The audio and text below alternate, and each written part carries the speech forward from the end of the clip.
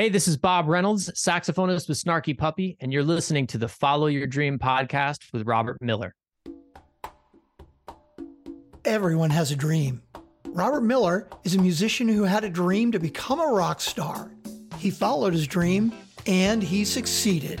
If you're ready to pursue and succeed at your dream, then listen up and get inspired and motivated to take action today.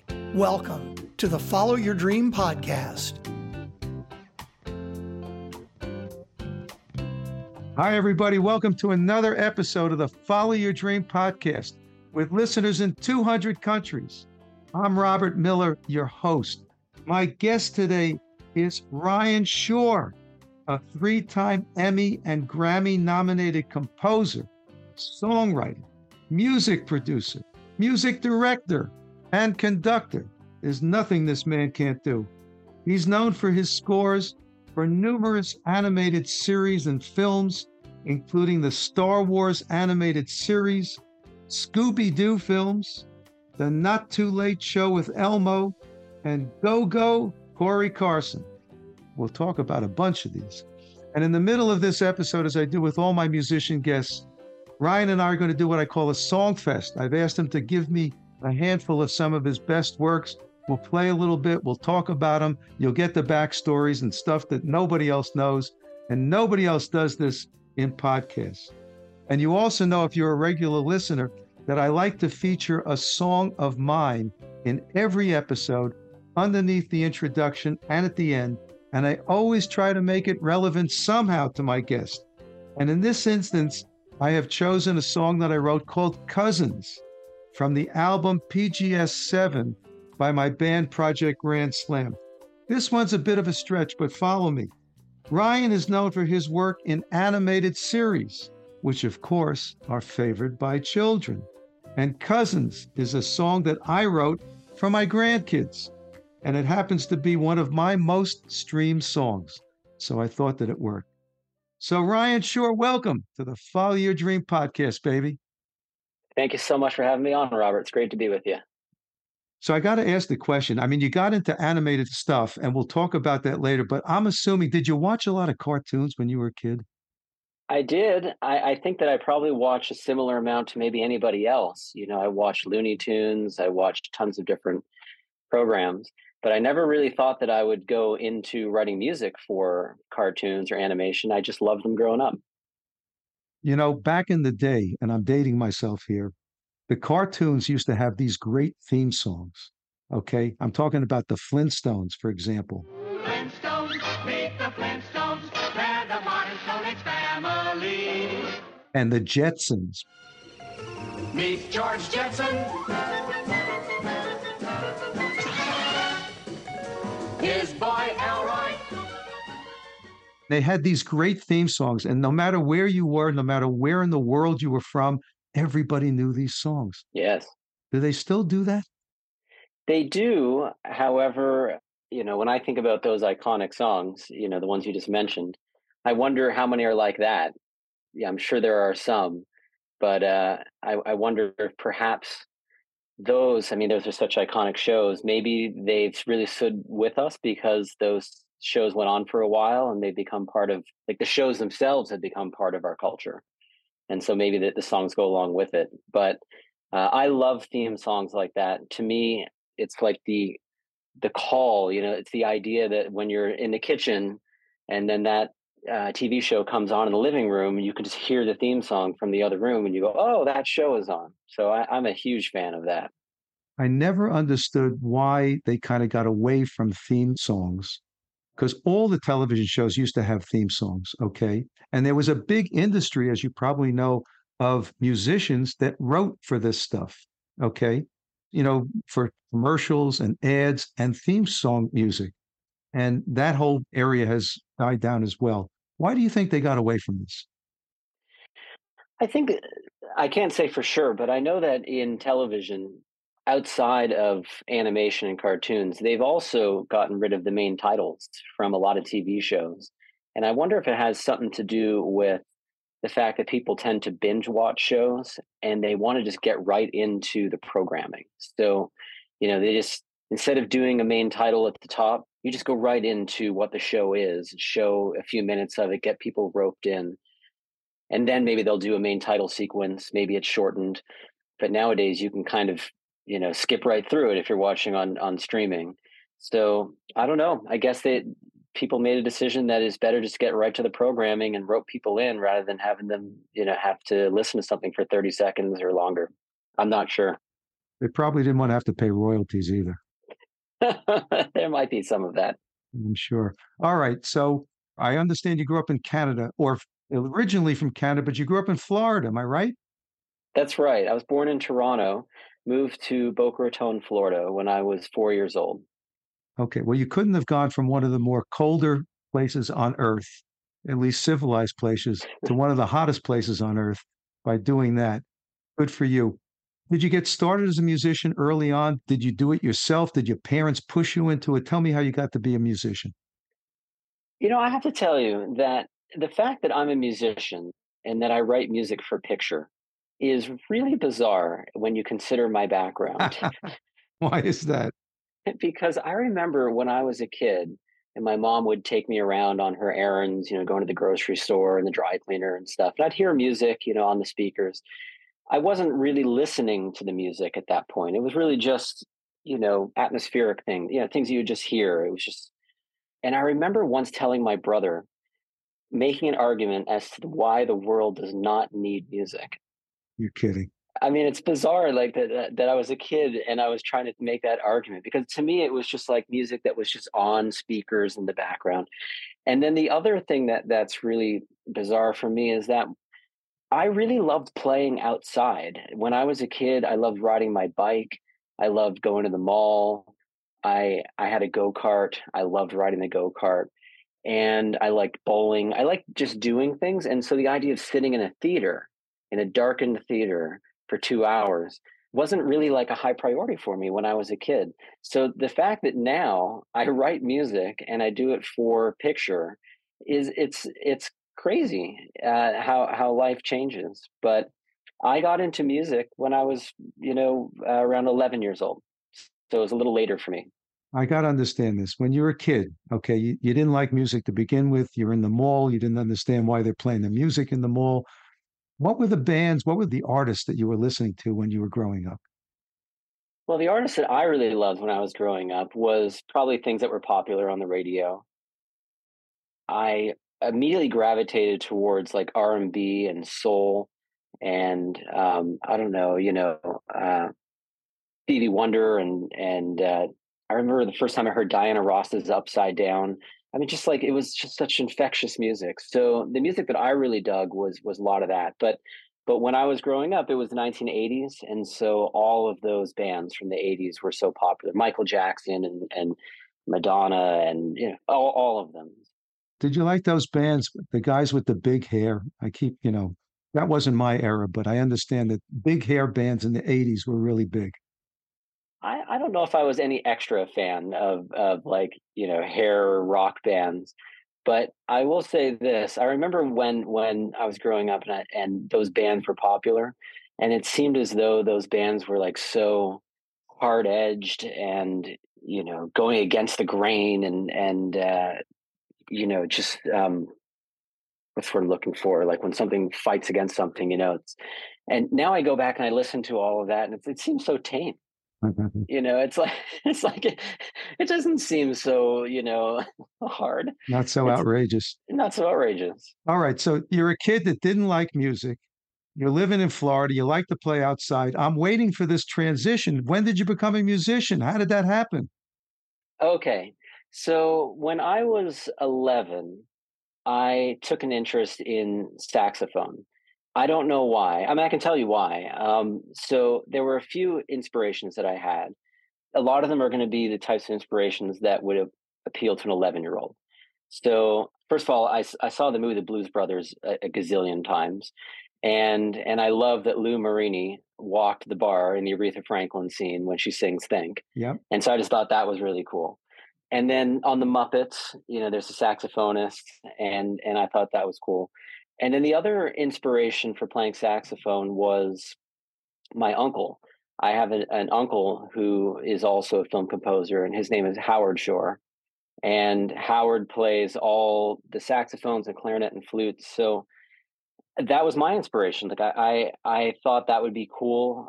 At that time I thought it was kind of a sexy instrument, but I was kind of nervous to join the band. I thought about it in the sixth grade, and I heard the band director was very strict, and I didn't know if I would be good enough.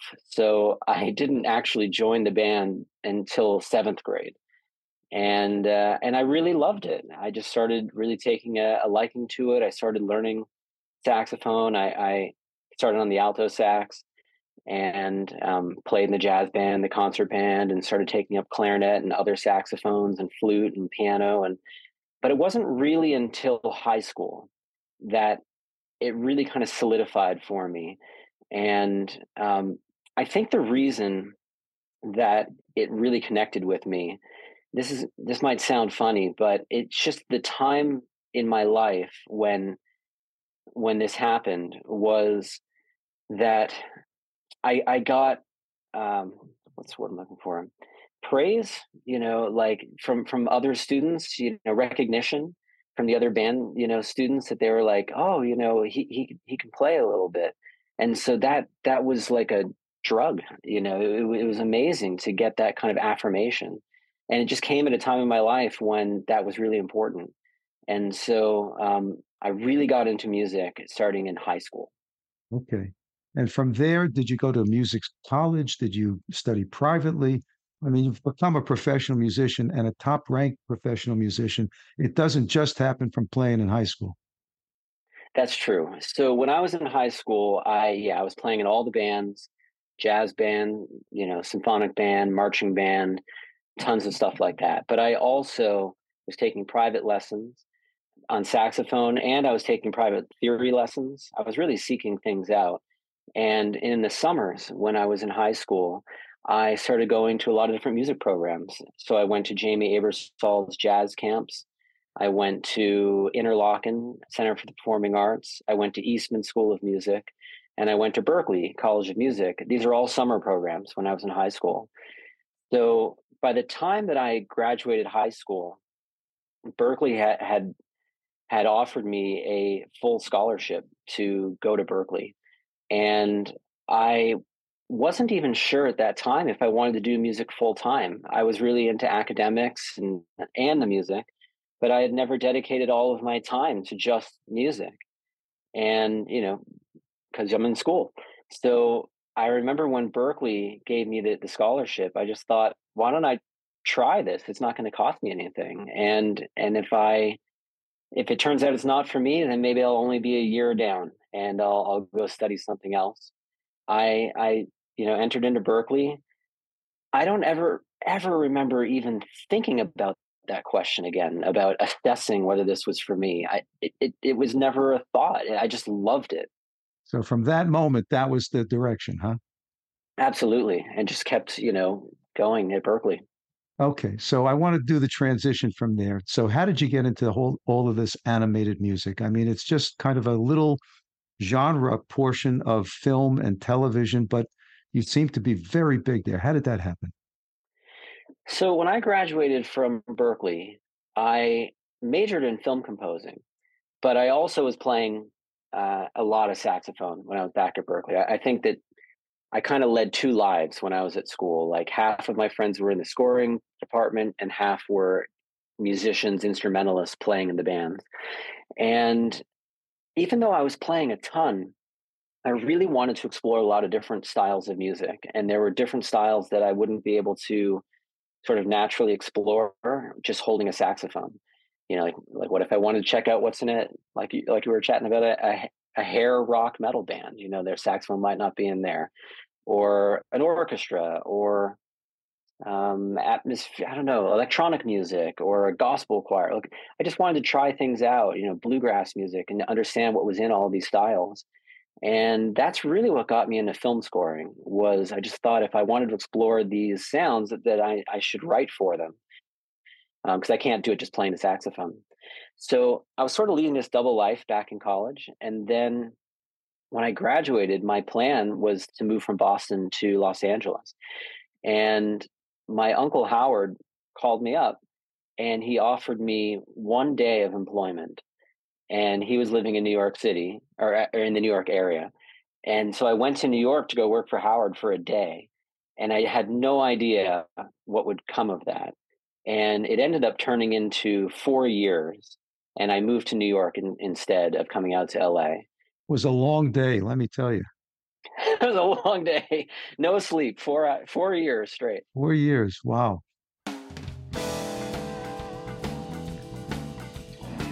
Hi, everybody. This is Robert Miller, your host.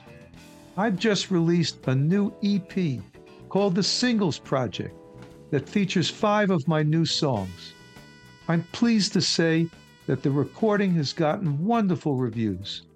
It's been called amazing, magical, fabulously enticing, a home run, and a sonic tour de force. How about that? The songs speak to the ups and downs of life, from the blissful, joyous Saturday morning to the darker commentary of Like Never Before and The Ship. Several reviewers said the songs show me exposed and vulnerable. And you know what? They're probably right. See for yourself. The songs can be streamed on Spotify and all the other streaming services. And you can check out all of my music at the Project Grand Slam website. The links are all in the show notes. As always, I want to thank you for listening to this podcast and to my music, and keep on rocking.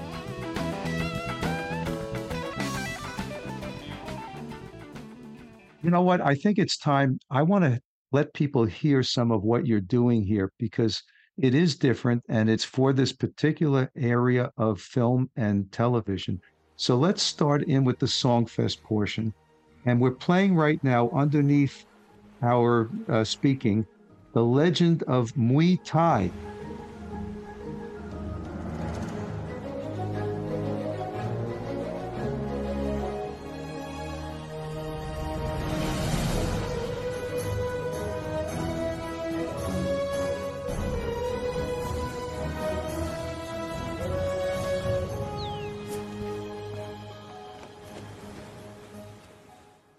Now, this is very orchestral. Tell me about this one.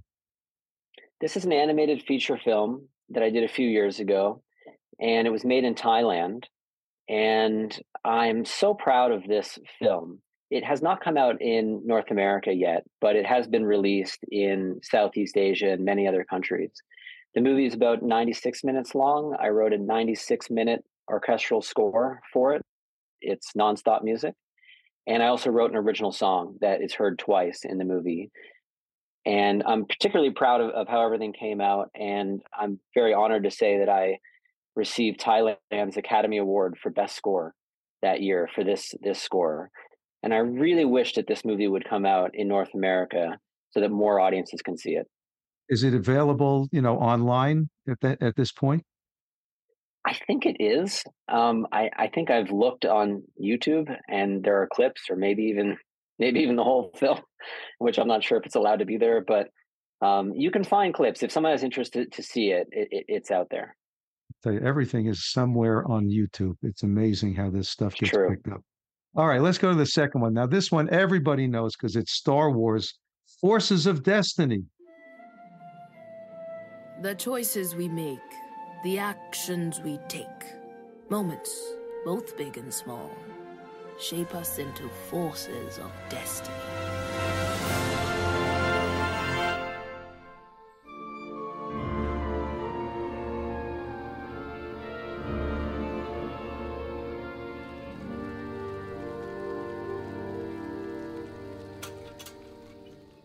You did this for Disney, am I correct?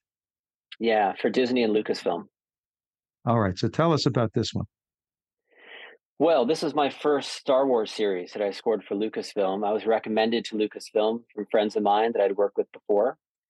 I loved when they called me up. They weren't able to tell me what they were working on. They just said that they were working on an animated series for Lucasfilm. And would I be interested in being recommended? And I said, of course, yeah, sounds amazing. But I had no idea that it was Star Wars. they asked me to put together a reel of music that things I'd done before, and they said they're looking for adventure music. And I remember thinking, boy, adventure, that so many things can be adventure. Star Wars is adventure, but so is Indiana Jones, and Right. so is Avatar, and so is a million other movies. And these are all very different musical styles. And so I put together a reel, and they gave me an opportunity to chat with the producer of the series before I sent in the reel, but they still weren't telling me that it was Star Wars. So I remember asking the producer one question, and the question that I asked was, I know I'm not allowed to know anything I'm not supposed to know, but do these stories take place on Earth? And she said no. Oh, that was a good question. And I and I said, "Oh, okay, that's all I need to know. Thank you." So I figured, okay, so it's not on Earth. There's a good chance it's a science fiction, and if it's Lucasfilm, there's a good chance it's going to be Star Wars. Did you feel when you were doing this that you were following in the footsteps of somebody like John Williams? Yes, I mean, I was certainly in the same area that of scoring these types of stories and characters that he was, asked to do. So, But I mean, it's Lucasfilm also. This is his area. This is his turf, so to speak. Between Spielberg and Lucas, and you're following in that path. yes, and by the time that I wrote this score, because Star Wars: Forces of Destiny, I think was maybe forgot maybe like 4 years ago, or I'd have to go back and look when it was 5 years ago, 6 years ago. There weren't that many composers that had followed in Williams' footsteps to write for Star Wars. There were some, there were a few. Now there are more, but at that time there were very few composers that had ever been entrusted to write music for Star Wars. So it was incredibly. It felt very heavy, to me. It's like there's so much tradition, there's so much legacy, there's so much importance, there's so many fans, it's an incredibly beloved property. It's known worldwide, multi generations. I felt all that pressure, but when I sat down to write, you kind of have to not feel the pressure because you want to be feeling the stories. I mean, that's what it's all about. When you're a composer, is you've got to be feeling the story. If you're feeling the deadline, then it's not a good place to be. So I tried to box that out. How did it work? Did you get the film and then you were asked to do your score on top of the film, or did you do it together at the film? What was the sequence? Yeah, the sequence is that they make the film first, and then they show that to me, so that by the time I see it, it's very similar to what you would see in the final result. They might be finishing some animation, but for the most part, all the timings are locked. The story is locked. It's already been storyboarded and voiced, and final voices are in. So it's very much like a finished type of product, although it's not fully polished. But it's missing the music. But it's missing the music. That's right. I've talked this with a few other people on this podcast. If anyone ever had the opportunity to see a film or a television show without music and then another time with the music, it's a tremendously different experience. Wouldn't you agree? Completely different. And not only is it different with or without music, it's drastically different with different types of music. So yes, it's a very interesting dynamic between music and picture. And my background being a saxophonist is in jazz, and I've played in countless big bands and combos, and I mean those are all of my that's my whole background is in jazz. And in jazz, there's it's all about listening. It's about listening to the other player. It's a dialogue. It's real time. Scoring for picture is similar but different. It's similar in that there's still a form of listening involved, obviously, because you're listening to the picture, but the picture doesn't respond to you. So it's sort of like a one-way dialogue. But you're sort of using the same skills as a jazz musician, because composition, I find, is so related to improvisation. In fact, I find, because I came from jazz and improvising, that I almost find in a way, not that any of this is easy, by the way, but I find composing to be a little easier than improvising, because composing is like improvising, but you get to go back and correct for mistakes. There you go. So, yeah. I mean, but think about it. You started off in the mall, not liking the background music that you're hearing as you're walking through the mall. I liked it. I just didn't know if it was needed. Oh, come on. You tried to convince your brother to get rid of all music in the world, okay? I remember these things. And here you are, you're filling in the emotions, and you're filling, the space in all of these productions on television and in film. You've come a long way, Ryan. Thank you. All right, let's do one more. I like the name on this one. Rex Steele, Nazi Smasher. News on the march. As the Nazi Leviathan continues to squirt black splotches of injustice all over the clean white shirts of Europe, favored relatives Uncle Sam and Lady Liberty have added their torch to their allied cousins' flickering flame. The light of hope now shines over the darkness of tyranny. An arduous task? Indubitably. But as luck would have it, Rex Steele, Nazi smasher extraordinaire, lives on our side of the Atlantic. Recruited to blow a big raspberry into the plans of evilness by the maniacal Nazi regime, this reporter can assure you, if the smell of Nazi is in the air, Rex will be there to smash that crowd sour. Clobber 'em all, Rex.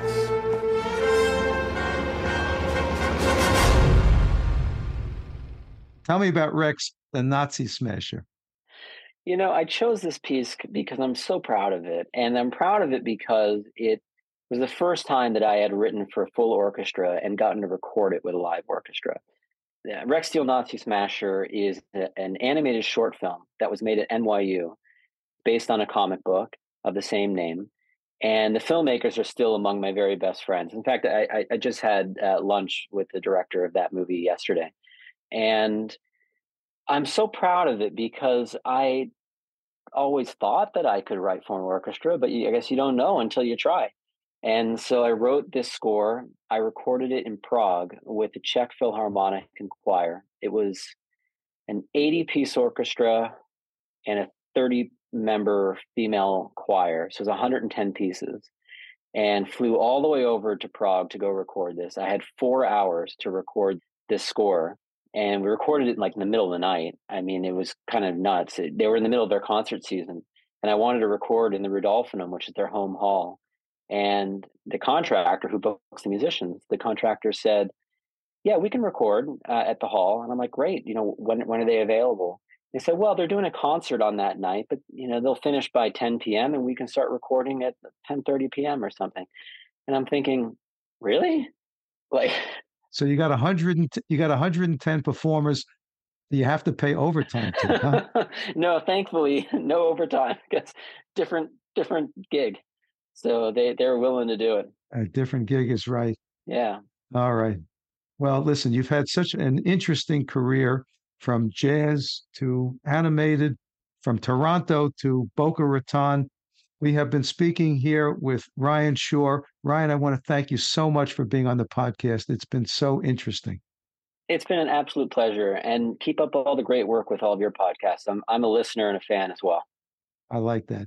And now we're going to listen to the song that started off this episode. It's my song called Cousins. I want to thank you all for listening, and we'll see you in the next episode. Thanks for listening to the Follow Your Dream podcast. Make sure to subscribe, rate, and review the podcast so you don't miss another inspiring episode. You can connect with Robert at followyourdreampodcast.com. And you can hear more from his band at projectgrandslam.com.